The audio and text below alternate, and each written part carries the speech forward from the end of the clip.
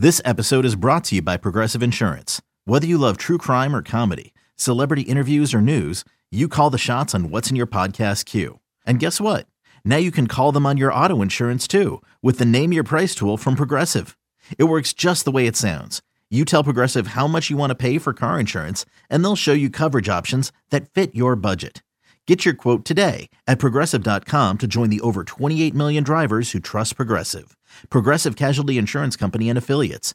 Price and coverage match limited by state law. It's blazing hot outside. You get in your car to turn on the AC to get cold air pumping, but it blows hot air out. This issue is commonly caused by low refrigerant due to leaks in the AC system. You want an easy, all-in-one solution that will restore the cold air in no time. AC Pro Recharge Kits make restoring cold air easy for even those with zero DIY experience in less than 10 minutes. Save time and money versus going to a shop by picking up an AC Pro Recharge Kit today. Be a pro with AC Pro.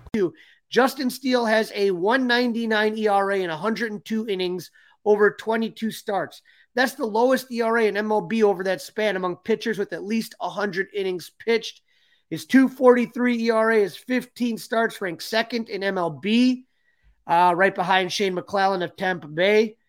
David Ross said after the game, he's a horse, man.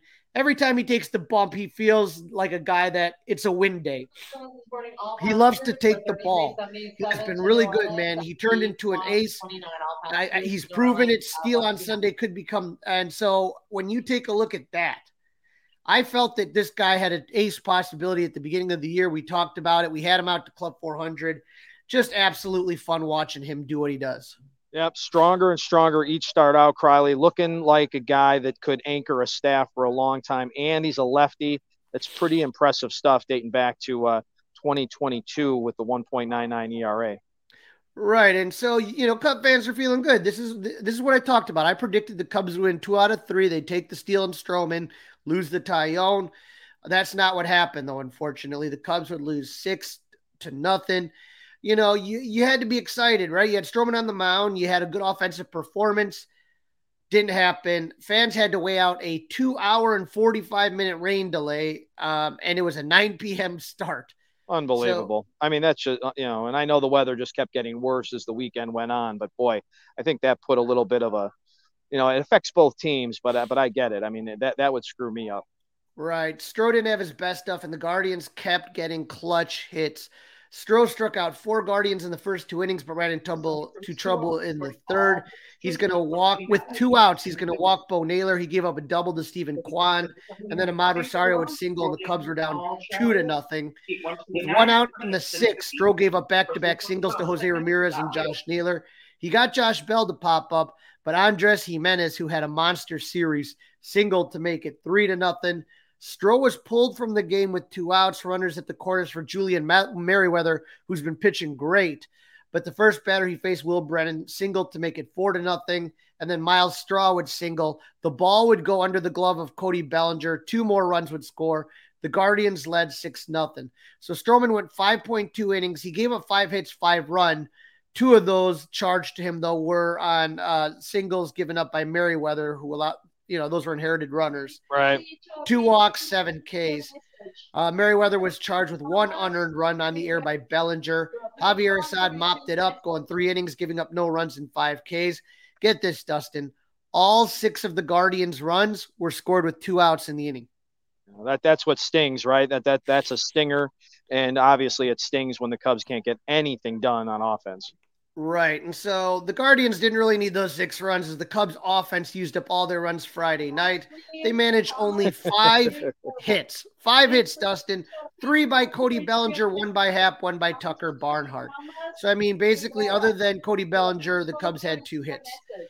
Bellinger had the only extra base hit, a double. The team went 0 for 6 with runners in scoring position. They left 7 men on base, and they struck out a whopping 13 times. Yeah, see, that's the part, Crawley. 13 strikeouts for a team with no pop. It seemed like a team that didn't want to be there, didn't like the late start.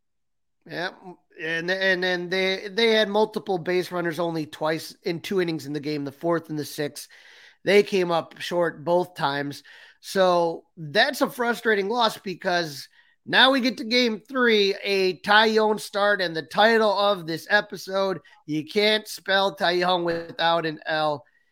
Taillion versus Aaron Savali. What are we going to say about Taillion that we haven't said? It's basically an automatic loss every time. Every time out. The Cubs, I saw a stat, Crowley, they're 3 or 4 games over 500 in games that he does not start.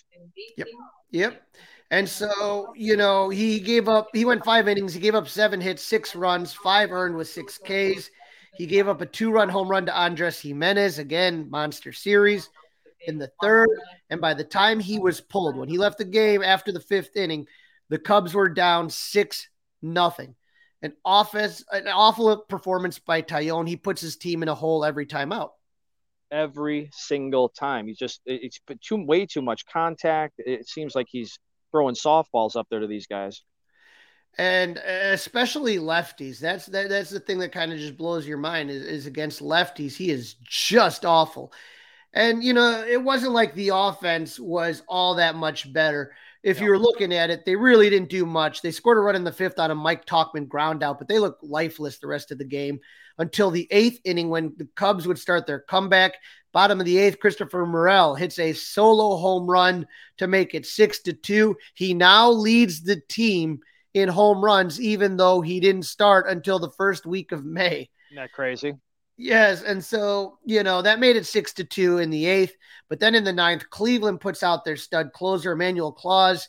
You figure you're gonna put this one away quickly, but the Guardians tried to give this one away. Claus walks the leadoff batter, Jared Young, which, again, something that you never do. And then after that, Yan Gomes would fly out, but then there's 2 pass balls by their catcher, Cam Gallagher. 2 pass balls. Yeah, that puts Young at 3rd. And then all of a sudden, the first baseman for the Guardians just somehow forgot how to play first. That was Naylor. And so when you talk about that right there, Josh Naylor just had trouble coming up with balls in the inning. And so once that happens, Trey Mancini hit an RBI single to make it 6-3. The Cubs would load up the bases by singles by Tauchman and Horner. And then Christopher Morel comes up clutch again. A 2-run single to make it 6-5 with runners at the corners, 1 out. Cody Bellinger hits a sac fly. We got a brand new ball game. It is tied at 6. Wrigley was rocking. Seiya grounds out to end the inning, and then we go into extras, Dustin. And then it gets interesting again. Yep, the bullpen kept the Cubs in this game after Taillion's start. Rucker and Kay pitched scoreless innings. Hayden Wisniewski pitched 2 scoreless innings. So they kept him in it.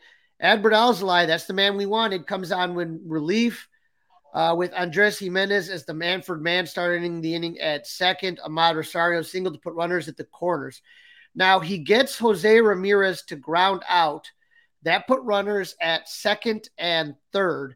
With lefty Josh Naylor up, Dustin. And this is where we get some controversy here. Naylor's the cleanup hitter, right? He's hitting 301, and he was already 2 for 4 on the day, and he's a lefty, right? Versus the righty Alzolay. I was wondering, and I wanted your take on this, why Ross would not walk him, especially when he fell behind 2-1. Yep. Makes sense. Makes all the sense in the world in hindsight. No doubt about it. So now on a 2-2 pitch, Alzolay, look, it wasn't a bad pitch. The guy threw a 96-mile-per-hour fastball. It was high out of the zone. It wasn't a great pitch. Right. And Naylor just had a great piece of hitting. He drove it up the middle. The Guardians took an 8-6 lead. The next 2 batters were Josh Bell, who is 1-5 with a 228 average, and Will Brennan, who has a 273 hitter, who is 1 for 4. I don't know. I just would have rather faced those 2 guys than Naylor, but didn't happen. The Cubs did nothing in the 10th, and the Guardians took the series 2-1. And so, like I was saying earlier, you're sitting here, and now you come back from the London series. Excuse me real quick. And they excuse me, came back from the London series, and now they just lost 5 of 6 at home. You're now 6 games under 500 and 6 games out of first. Yeah, just a really disappointing trip. We all said when they got back from London, this was a crucial stretch. And to start at home in that fashion, they've really, not only have they let the fans down, they've let themselves down. They were a game away. If they would have swept the Cardinals in London, they would have came back at 500. And now here we are, as you just mentioned, 6 games under 500 and 6 games out of first place. And now we're going to have go ahead. You're talking about Taillion, Dustin, and the Cubs are 2-12 when Taillion pitches. Excuse me. That is a 20%, 27% of their losses have come from one pitcher. He needs to get like a phantom forearm strain or something. There's got to be, Javier Assad's got to be able to do better than that, I would guess. You got to figure out someone at this point to do better, because right now it is just awful. And what are his teammates thinking? I mean, they have to know that when they come out there that they're going to be in a hole. Might be part of it, right? That might be part of it. That might be part of the mental approach at the plate. Hayden Wisniewski would give you a better option. Maybe switch their 2 roles for a little bit, if anything, right? Flip-flop their roles.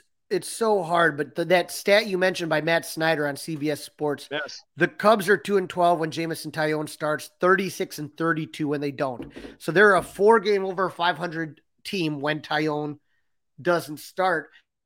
And so this is a problem, because this is very similar to Zach Davies, if you remember when they got him in the Yu Darvish trade. This is similar to Tyler Chatwood when they got him. It's automatic losses every time out, but you're paying this guy. Davies wasn't that bad, but you're paying, Taillon a lot of money. Like you said, phantom injury, maybe kind of let him clear his head before the All-Star break, take an extended vacation, extended break, get himself mentally right. But Tommy Hotovy, Craig Driver, Daniel Mosco, all these guys are looking at video. They're trying to figure this out. How much of it is physical? How much of it is mental? How much of it is both? We don't know, man, but it cannot keep going the way that it currently is. Yeah, and we've got Tommy Hotovy on this week with the Mully and Haw Show. I believe that'll be Wednesday or Thursday this week, so that will obviously be one of many of the questions we will address with him. This is Season 2, Episode 49 of the Fly the W 670 podcast. You can't spell Taillon without an L. Don't forget to listen, download, review, and subscribe to the Fly the W podcast. Crowley's talking to Frank Walker from the Misidentities podcast.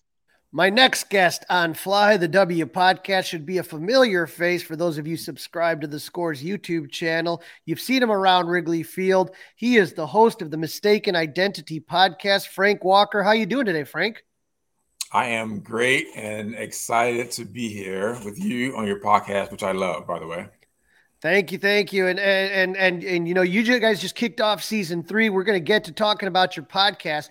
But I want to know, Frank, for all the Cub fans that get to kind of bump into you and see you at Wrigley, have you always kind of been a baseball fan or a Cub fan? How did you get into working at Wrigley Field? Good question, because I was not. So I went to Lane Tech, which is down the street on Addison. I was 16 years old, and the Cubs had a booth in our lunchroom. They were hiring ushers for the time, for the summer. And I asked my mom, hey, can I just do this? She goes, what do you know about we were Bulls fans. They had won the championship back to back. I'm like, I'll just do that for 1 year. I mean, let me just try it one time. That was 1994. I was an usher. And as you know, 2023, my first job is still my current job. And I got hooked into it after being in Wrigley for a while. Sammy Sosa was just amazing to me. Harry Carey and just the vibe and the atmosphere. And I forgot about the Bulls that year. And next thing you know, it's all Cubs every day, all day, all day. And the fun thing is that, you get to kind of be at the games, and obviously you're working. I've seen you work, man. You're going nonstop during a game, but you do get to catch moments of different ball games and kind of you're part of the crowd. You're part of the ambiance of Wrigley Field. Yes, and it's amazing because no 2 days are ever the same. You never know what you're going to get. I never thought I'd be at a 3-hour rain delay over the weekend, and that's some great people who were there from out of town. But no 2 days are the same. You never know what you're going to get. People come from all over the world to Wrigley Field, and it's just an amazing place, amazing experience. And it's good to be a part of it. So you've been at Wrigley close, 30 years now, and so when you think about that, over that time, you've got to kind of see and meet and talk to a lot of different players. You mentioned Sammy. What other players to you have really kind of meant a lot to you during your time at Wrigley Field? Yes, and I did go to college and come back for a while, but I would say that Derek Lee, huge fan of Derek Lee. I got to escort him during the Cubs convention. Such a big guy. I feel like he can play right now. He just looks like he can play still. Like he can still go. So Derek Lee, and of course, everybody knows me for Jason Hayward. More so though because I have a background in mentoring and working with young people, and Jason Hayward does that so eloquently. I'm impressed with what he does off the field. So Jason Hayward is probably the one everybody knows me for, but it is mostly because just the way he carries himself. He's a good role model for people like me, my son as well. So Jason Hayward is definitely up there. And another good guy that's for mentoring right now that has just impressed me just seeing him work with kids is Stroh.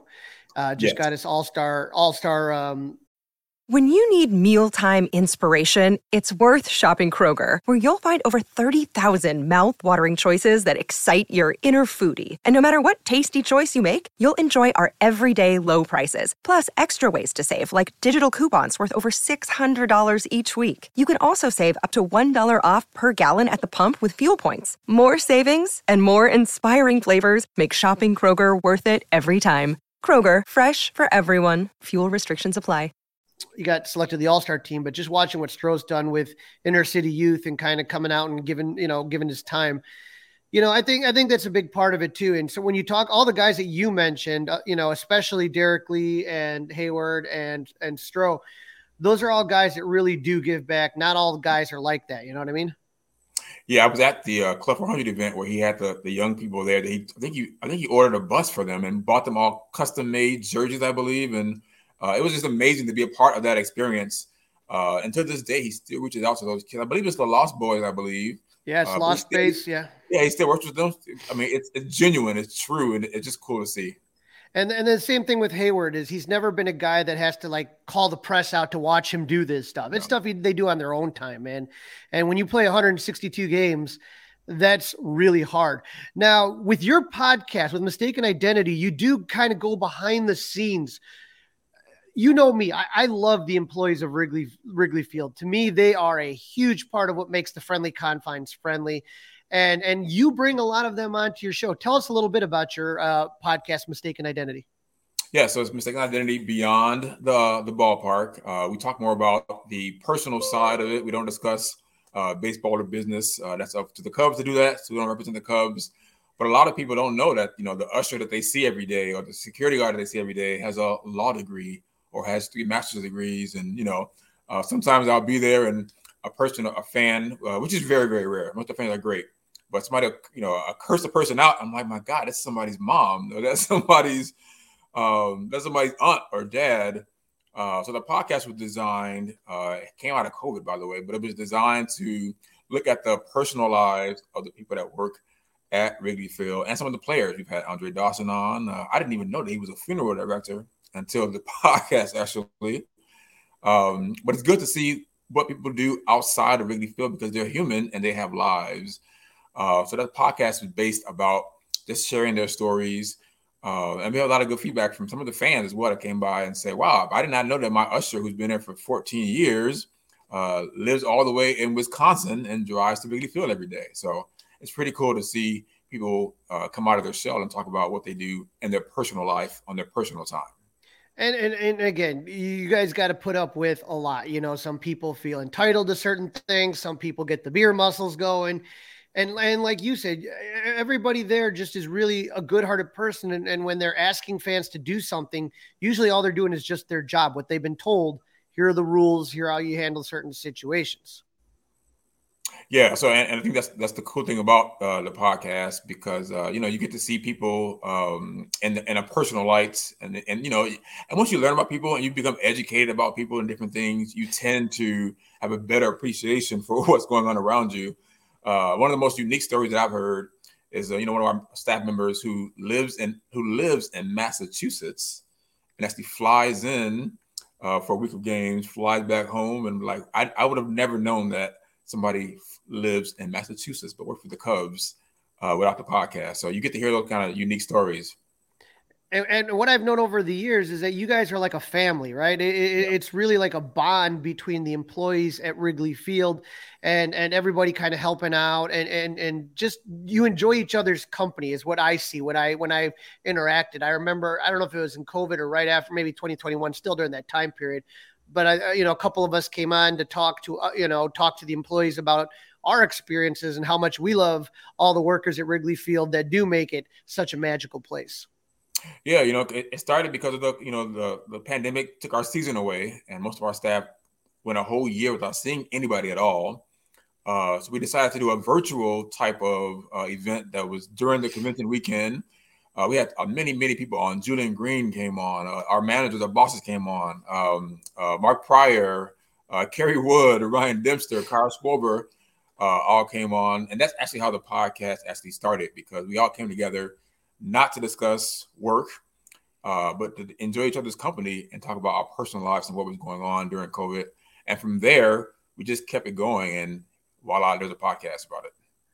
And so let me ask you, Frank, as you sit there and you kind of reflect, what are your favorite things about the job? If somebody was kind of saying like, man, I'm thinking about working at Wrigley Field, what would you say are the things that you've enjoyed most about what you've done working at Wrigley Field? I've got to say, the first thing you said it is the family atmosphere, the people. In Chicago, we're one of the only remaining that I know of play sports that hire their own staff, like family. We're not like outsourced out at all. And because of that, it's like going to school. The school year begins, the school year ends. There's winter break, and you come back. We go to each other's funerals and each other's weddings, and we're in each other's weddings and go to our kids' graduations and things like that. So I think the family atmosphere makes it unique. And the culture and the tradition that goes on, we started with Andy Frame back in the day and moved over to the in-house, and some of those same traditions from back then we still do today. That's great. And for you personally, what are some things that can be frustrating about the job? Because everybody has jobs where there's good and bad. What's for you is kind of one of the frustrating things that kind of goes on that you got to deal with sometimes? It's funny because, and again, this is me talking as Frank, not as a employee of the Cubs, but I've learned not to take things personally. I did in the beginning when I was younger. I've had you, and you've seen me in action in the bleachers, but I really learned to not to take things personally anymore. So nothing really gets to me. I think all of us in general just wish, if everybody just respected each other and treated each other with respect, we would all get along very well. But I got to say, 99% of the time, it's a smooth, even day for us. And most Cub fans are, I think they're, it's not a cliche, but I think, some of the best in the world, because we know that we're in the friendly confines. I love it when a fan, somebody is new, comes in and wants to do something wrong, and another fan stops them and says, hey, we don't do the wave here, or we don't do this here. And they work with us to keep the place safe. I love that about it. Yeah, very much so, man. When you talk about because I've seen that, I know my tie guy's a guy that, Bleacher Jeff, guys like that will sit there. Hey, like, that's not cool. Hey, batter in the box, sit on down. Don't lean on the, just trying to kind of help out and just say, hey, there's just like rules. You know what I mean? Like if you would come into somebody's house, how you want to respect it, how it should be treated.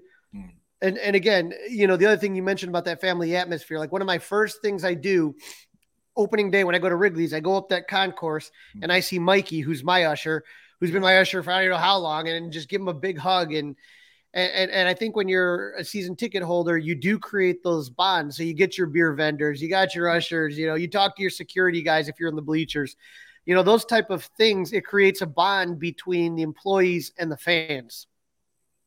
Yeah, it was interesting. I was in London, great experience. Last week as it was, and I saw several season ticket holders. Now I wasn't in uniform; I was in my street clothes, but they recognized, Frank from Wrigley Field, and it was cool to be able to take pictures with them and things like that. Interactions.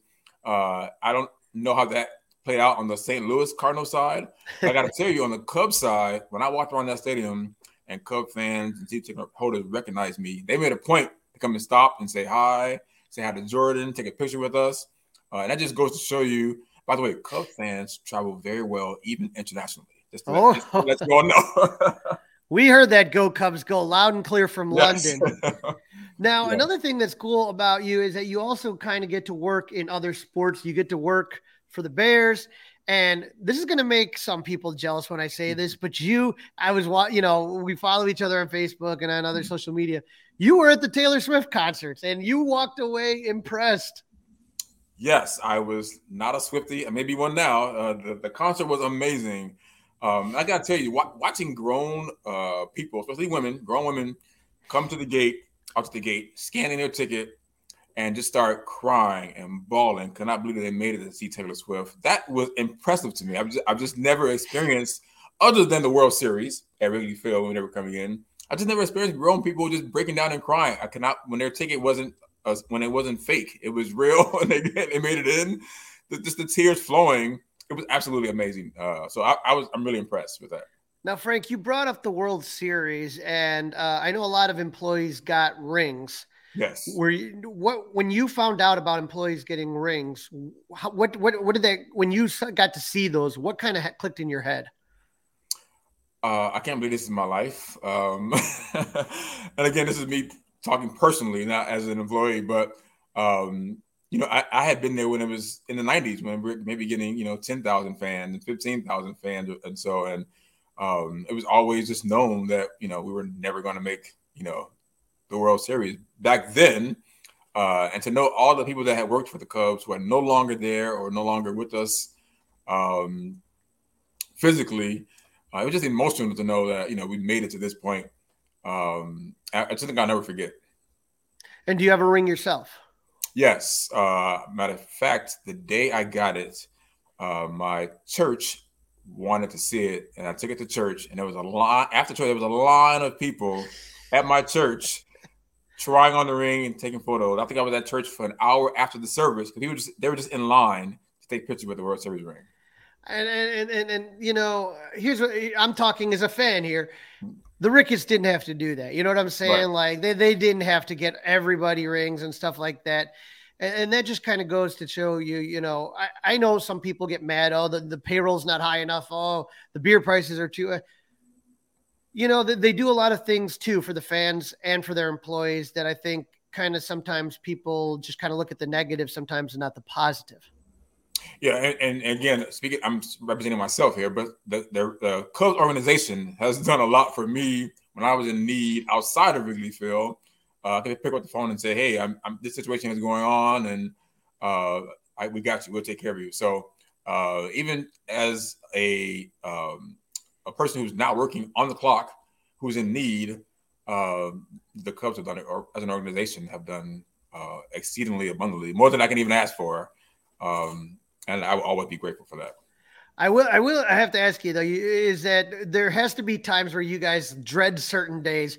And I'm just going to throw this out here because I love my bobbleheads, but especially I remember 2017, 2018, there was just bobblehead madness where they were lining up early and people were struggling to get them. Do you guys, do some of the employees kind of just go, oh God, bobblehead day, here we go. I mean, so I'll only speak for me. I will say that for me personally, Beanie Baby Day back in the day was worse, I thought. Just for me personally, I was younger then, but I know there were police on horses and things like that. Just from a personal aspect, and people that come on the podcast and talk about things, we're sort of immune to Bobblehead Day now. I don't, we enjoy it. People have gotten used to it now, and I'm not sure what the craze is, plateaued out or not. But from a personal, my personal feelings about it is, I think we're pretty much immune to it now. And I think that you guys have done a good job of adjusting to the cup snakes and that whole situation. So yeah, I can't really get into that, but I will say that again, we try to be respectful and we ask for respect back, as personally, because we have families and lives outside of Wrigley Field. But again, respect is the key in every aspect of life. Yeah, you guys have been able to adjust to that situation because when it first came out, it's kind of crazy, but now you guys kind of got rules and everyone respects them. I will say this: when I was in London, I did see cup snakes in London, so I was actually observing how their staff handled it. And it was cool. I wouldn't say cool. It was interesting to see cup snakes in London I didn't expect to see that at all, but they were there. That's how it started. It started in England. I want to say in England in soccer games and stuff like that. And then it got brought over here. So, it is crazy, but tell me a little bit more about the upcoming season. What are your plans for the Mistaken Identity podcast, and what do you kind of plan on doing for this season? Yeah, so like in the past we did a lot of with players, and we've had actually non-players. We've had like Sherry Shepherd has been on our podcast. Wrestlers, Mick Foley, we've had on our podcast, and I think so for season 3, we really want to look more at about the different hobbies that our employees have, like who are chefs and who do things that you may not have expected that they do. Also sharing some interesting stories, like you would not believe that one of our staff members actually went into labor on the terrace level or the mezzanine level at Wrigley Field. So sharing some of those stories that you're like, oh my God, I can't believe that happened. Sharing some of those things and the personal lives of our staff is like our focus for season 3. Well, I can't wait, Frank, to tune in. And where can our listeners find out more information about the podcast and about yourself and following you on Twitter? Yeah, so we're on all podcast platforms. You can search for Mistaken Identity Beyond the Ballpark, or you can find us on Twitter at Podcast Mistaken, or on Facebook at Mistaken Identity Media, as well as on Instagram. And wherever you stream your podcast from, you'd be able to get it as well. And you can subscribe, and it's great. Frank, I appreciate you taking some time out of your day, jumping on here. And I guess from somebody that, has been going to games for, boy, we're talking over 40 some years now. Again, from myself, and I know many other Cub fans, we just want to thank you and everybody that works at Wrigley Field for all the tremendous work that you do. Because again, without the employees, it's not as friendly of a confines. You get my saying? Yes, and thank you as well for always being supportive of everything we do. Matter of fact, when people tune into our podcast, the intro, they'll hear your voice. So that, hey man, I love it. You guys are the best. I thank you, Frank, and I'll see you at the ballpark. Yes, thank you very much. This is season 2, episode 49 of the Fly the W670 podcast. You cannot spell Taillion without an L. Crowley, that was a nice job on that interview. Let's get into the standings after the Cubs are stumbling after London and back at Wrigley Field. Yeah, it's just you were getting to what I'm concerned about is we are now getting to the point where decisions have to be made, and the way that the Cubs are performing, unfortunately, those decisions aren't looking good right now. Right now, Cincinnati and Milwaukee are battling for first place. They are tied, the top of the division, 45 and 39. Pittsburgh has now passed the Cubs, 39 and 44. They are 5-5 on a 2-game losing streak, but the Cubs are 4-6 on a 2-game losing streak at 38 and 44. St. Louis 9.5 back with still in the basement, but everyone keeps saying, well, the division's bad. The division's bad. I mean, right now there's only like a handful of teams that have a worse record than the Cubs right now. St. Louis being one of them. But the only way you're going to win to make the postseason is by the division. And right now the Cubs are 6 out of that. I mean, I know people can say you can go on a run, but time is not on their side here anymore. No, the time is definitely now. We're going to get into their upcoming series in a moment. But yesterday afternoon, we started finding out about the Cubs All-Star representatives. Yeah, how great was that? The Cubs released a video of the announcement, which was really cool to kind of see that. I love when they kind of give us a behind-the-scenes look. So David Ross comes out to say this is his favorite part of the job. First All-Star announced was Dansby Swanson making his second All-Star game. And, I think Dansby Swanson was somebody that people had a pretty good idea was going to make the All-Star game, and he got a good round of applause from his teammates. Next up announced was Marcus Stroman, also making his second All-Star game appearance. Again, cheers, and I don't think we had any doubt Marcus Stroman was going to make it. But after both announcements, they were cheering. But David Ross finally announces that Justin Steele was selected to his first All-Star game, and the locker room erupted. Obviously, it's a big deal to make your first All-Star game. And again, I think that Justin, for Chicago fans, we love him, we know him, but he may not get as much love nationally, and so I think when you saw the other day when they were playing Cleveland, Terry Francona was like, yeah, this kid's the real deal. So the, people who are getting to see him, whether managers, whether it's players, whether it's media, he's not as well known as, say, Stroman and Swanson. So a really awesome moment. And I can just say I had the pleasure of interviewing Justin Steele, and it was an honor. He's such a great kid, such a great family, and to be able to see him get this honor after all the hard work, again, you're talking to a guy, drafted in 2014, I believe, to finally make an all-star game was just a huge moment. Right. Well deserved on all accounts. I don't think you can say that any of those are questionable or borderline. They all deserve that honor. I'm happy for all of them. Obviously, you don't want them doing too much in the game because you want them to get their rest, but you also want them to have the chance to go up against the other side of the league, the NL versus the AL, even though it's not quite the same as it was when you and I were growing up, where we got to see the American League far less often unless you lived in a big market, but it's still a special type of thing. And I think it's something that Justin Steele will be doing multiple times in his career. Let's get into a little bit of the injury report and roster moves, Crowley. Yeah, some bad news on Brandon Boxberger. He continues to deal with inflammation in his arm. He's been kind of pitching out in Arizona, and it's not getting better. His progress has been slowed down, so who knows when we're going to see Brad Boxberger next on this team. And then they got a little bit of roster moves from the Myrtle Beach, South Bend area, right? Right, yeah. From Myrtle Beach to South Bend, right-handed pitchers Angel Gonzalez and Brody McCullough have been promoted. I am really interested in Brody McCullough. That's just kind of a name that, I don't know, I'm just, I try to kind of look through these things and say to myself, who would the average Cub fan, who's someone that should be on your radar? Brody McCullough is a guy that I think that I'm curious to see how he performs in South Bend. Hopefully he does really well and continues to progress through the minor leagues. All right, Crowley, I'll keep an eye on him for the series on Marquee, right? The Road to Wrigley. Hopefully we'll see a little bit of him on that one. All right, Crowley, it starts a little bit later today. Cubs versus the Brewers north of the Cheddar Curtain. And Crowley, on the Mully and Haw show, we have a lot of fun with statement games, must wins. I think the Cubs are in that situation right now. A couple of minutes ago, we talked about how, the time is now. There is no, tomorrow for this ball club. Obviously, there's plenty of way to go, but they've got to make a statement if they're going to be a player. Tom Ricketts came on and Jed came on right ahead of the London series talking about how the team was going to be buyers. Well, I'll tell you what, if you don't win, you don't at least split up in Milwaukee, I don't see how you're buyers at all. Dustin, split's not good enough at this point. Normally, me, my prediction times, it's always a split. If you don't take at least 3 or 4 from the Brewers, it's a failure because it's all you did was just burn games off the schedule. Well, now the one good news, Crowley, is that Taillion will not be pitching in this series, correct?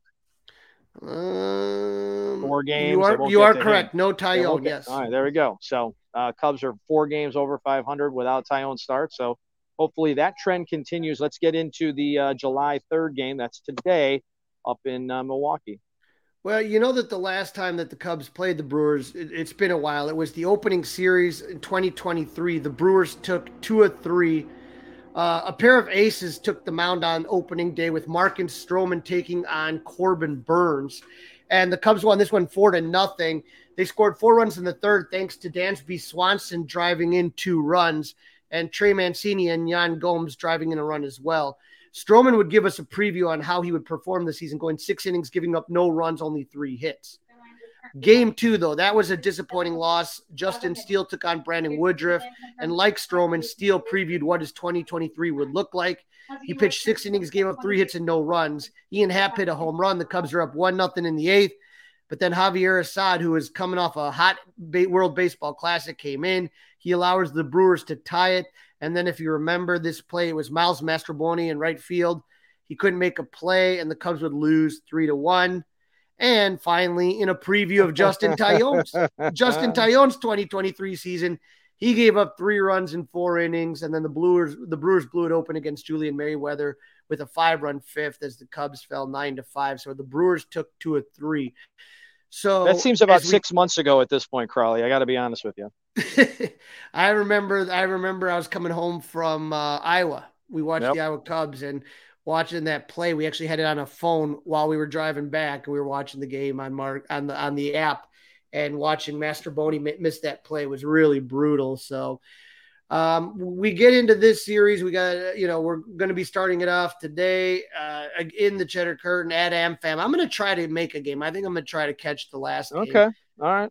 It's to me, I always, I'm in Wisconsin right now, so it's always kind of fun to maybe check out and see what, I like going to different parks. But when we talk about today's game, you're talking about July 3rd. We're almost there, July 4th. It's a 1-10 start. Drew Smiley in his 7-5 record with a 3.96 ERA, going against the veteran Julio Teheran, 2-3 with a 2.85 ERA on this one.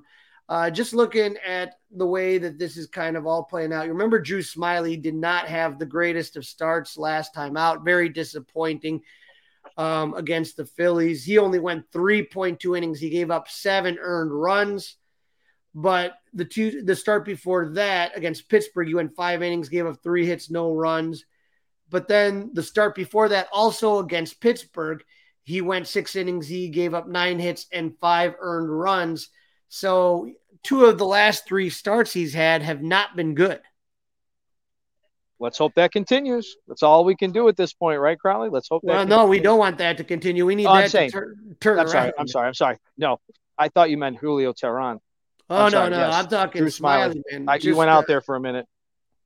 Yeah, so he's struggling, so we need him to kind of turn it back around. Now, Julio Teheran's an interesting one here because he did not start the year with the team. He's had to come because of injury issues, and so with Teheran, he signed late in the season. He signed on May 25th, so he's a guy that he's 32 years old. He's a veteran.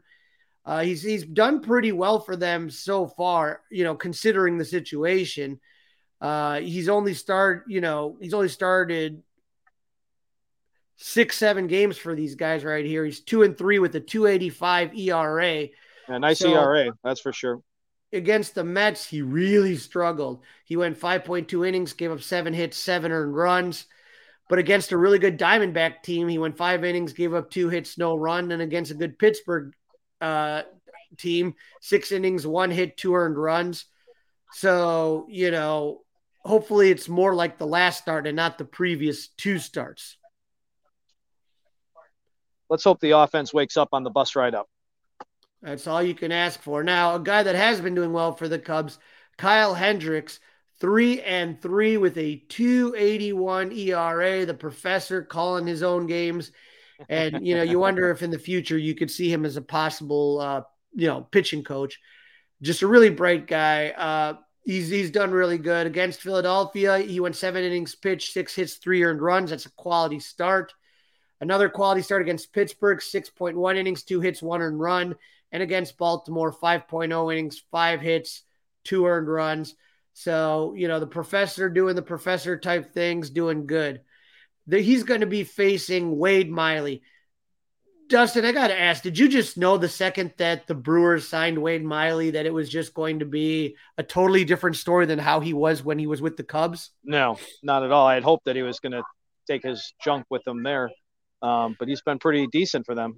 11 starts, 5-2, 3.02 ERA. I instantly knew the second they signed him, it was like he was injured all the time against the Cubs, with the Cubs. And now he's with the Brewers and he's doing great things. The last start, he didn't go that long. He didn't pitch effectively, but he went 4 innings, gave up 3 hits, 2 earned runs. He had 3 walks and 3 strikeouts, so his pitch count got elevated. Against Cleveland, who we just saw, he went 6 innings, gave up 3 hits, 0 runs. Against Pittsburgh, 5 innings, 2 hits, 0 runs. We remember last year with Miley, he looked really good a lot, and then but he just couldn't stay healthy. And so that's what you're really kind of seeing against him. He usually goes about 5 to 6 innings. Not often does he go much more than that. And, it's he gives up 2-3 runs tops. I think it's going to be a tough challenge for the Cubs to have to face him. That's a really interesting pitching matchup in Game 2, no doubt about that. That's the 4th of July game, Crowley. Correct. Then we have Justin Steele on the bump. We've said, now a first-time All-Star, 9-2, 2.43 ERA. He has won his last 3 games against Cleveland, St. Louis, and Baltimore. He gave up 0 runs against Cleveland, 1 run against St. Louis, and 2 runs against Baltimore. Guy is pitching like an all-star, and we're glad that he has finally gotten the recognition that he deserves. Lucky to have him, no doubt about that. Now, when we look on the other side, we got Adrian Hauser. With Adrian Hauser, you're talking about a guy that has started 10 games and he's gone 3-2. He struggled against the Mets last time out, going 6 innings. Well, not really. He only went 6 innings. He gave up 7 hits, 2 earned runs against Cleveland. He had an abbreviated start. That was on 6/23. He gave up 0 runs, but he only pitched 1 inning. And then on 6/19 against Arizona, he went 4 innings pitched. He gave up 1 earned run. So Hauser's kind of been a guy that's kind of given them some spot starts. He's not a guy. He did not start on the 19th and the 23rd. So he's a guy that's kind of, he was on the IL. He had an injury. He had some groin tightness, so he's just kind of coming back from that. So we'll see what happens. Fingers crossed. Fingers crossed. Now, the last matchup should be the most interesting of them all, in my opinion, when you got Marcus Stroman on the bump for the Cubs. Again, another all-star. Wasn't the worst start for him last time out. He went again against Cleveland, 5.2, 5 hits, 5 earned runs, but 2 of those came off of Julian Merriweather, who inherited the runners. Against St. Louis, he had the blister, so he only went 3 innings, gave up 3 earned runs.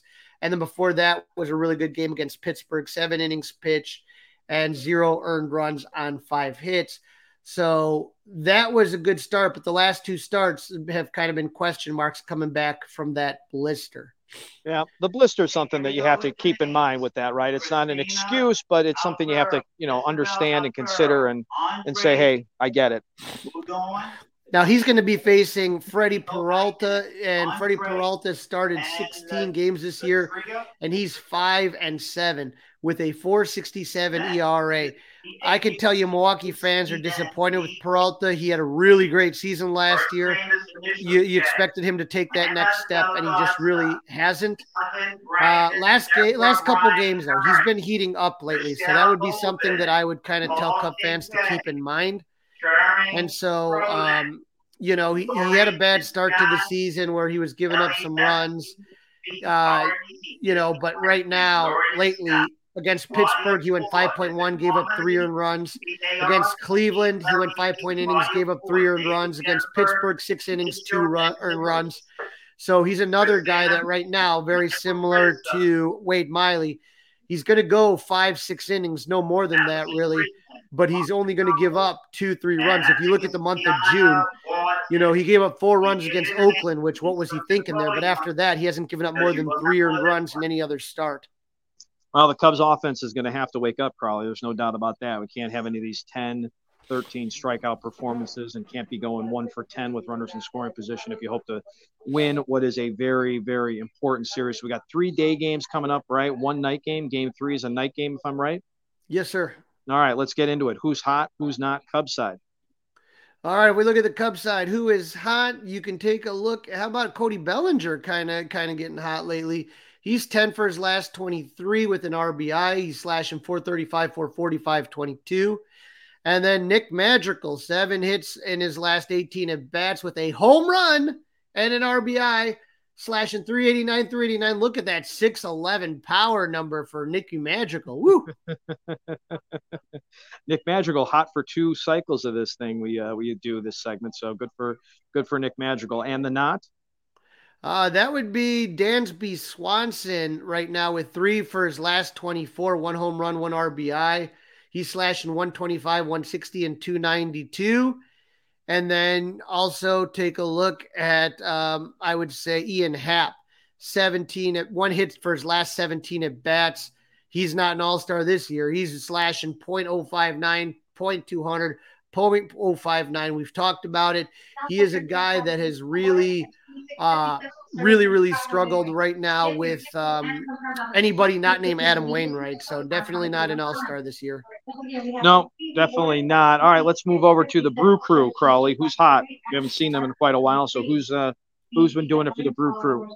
Brew Crew is kind of weird where they have a lot of different guys. They don't play like a ton of regulars, but right now Jesse Winker's 5 for his last 15 with 5 RBIs. He's always given the Cubs fits when he played with Cincinnati, slashing 333, 412, 467. Brian Anderson, third baseman, a nice pickup for them in the offseason, going 7 for 22 with 3 RBIs. He's slashing 318, 304, 364. As far as the Nats are concerned, Rowdy Tellez. Now, be careful. He always seems to hit the Cubs really well. Yes, he does. 3 for his last 18 with 3 RBIs. He's slashing 167, 238, 222. And then Joey Weimer is their center fielder. He's 3 for their last 19 with 1 home run and 2 RBIs. He's slashing 158, 333, 368. One guy that's surprisingly on that list is Willie Adames, another guy that you'd expect to have a better year. He's 4 for his last 27, and he's slashing 148, 294, and 259. All right, Crowley, here we go.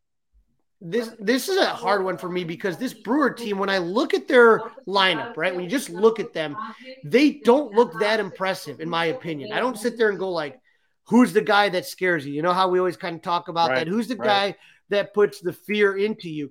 The Milwaukee Brewers have a negative run differential right now. And so that's the thing that kind of blows me away is I'm like, how is this team doing what they're doing? And it's just their bullpen's been tight. They hit when it matters, Dustin. When it counts, they seem to get the big hit, and there always seems to be a different hero every day. It's one of those type of teams when you look at it. But when I look at the Brewers, it's like, how are they doing this? It's like I look at their lineup, their averages are not that great. You know, their top hitter, and I'm looking at this right now. Their designated hitter is batting 255. I mean, is that anything that scares you? No, you said it perfectly. Nobody scares you on this team. They must do really well with runners in scoring position, and obviously we talked about their starting pitching and their low ERA, so they must be low scoring games so far this year for that team. Yeah, I mean, I you know me on 4-game series. I'm going to go the split. I'm not happy about it. I don't think that's going to be helpful. But I would say at this point in time that's what I think is going to happen. All right, so you're going 2-2. I'm going to go 3-1, Crawley. I'm just going to try to be just a bit more optimistic in this one because the Cubs really need it. Trying to will a Cubs win. I like it. That's a wrap. Don't forget to listen, download, review, subscribe to the Fly the W podcast. Follow on the socials.